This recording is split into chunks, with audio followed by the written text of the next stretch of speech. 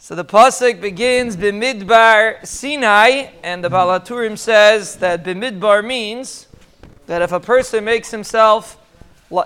does not make himself like a midbar, he makes a remez at the end of the Sefer Vayikra, the end of Parshas Bechukaisai, says Eila HaMitzvahs. So apparently there's a connection between Eila HaMitzvahs and Bamidbar Sinai, and he quotes a Chazal.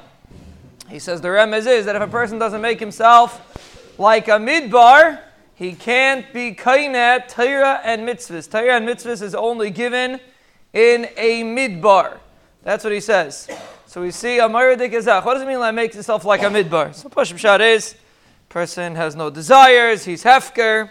But the concept of a midbar means that a person is disconnected. There's no cell phone service in the midbar.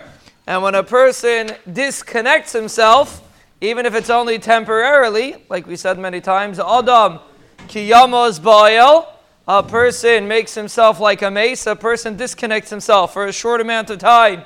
That is kihem chayenu, that gives a person a chiyus. And a person makes himself like a midbar, Zakta Baal HaTurim, he'll be zeiche to have a kinyan in Torah. Torah is about disconnecting. Even if it's not for a full day, part of the day, whatever it is, but it has to be a disconnect. Person has to disconnect himself. No cell phone service, unless you're texting someone to come to the shir. And then a person will be'ezah Hashem be zeiche to be kaineh.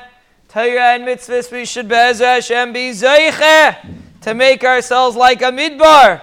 And be'ezah Hashem, the Rebbeinu Shalom will bench us with brachas, Hatzlachos, Yeshuos, Refuos, Nechamos, Geulos, Parnasos, Nisim, Zechuyos, Mechilas, Ahava, Kalkalos, Hischatshus, Hiskarvos, Tshuva, Kapara, Iris, Hisraimus, Stakas, Shmira, Hislahavos, Mitislavos, Zrizos, Simcha, Achtas, Anacham Alachtas, Lano, Lachal de Galeno, Olachal Mishpachteno, Lachal Yisrael, Amen. Amen.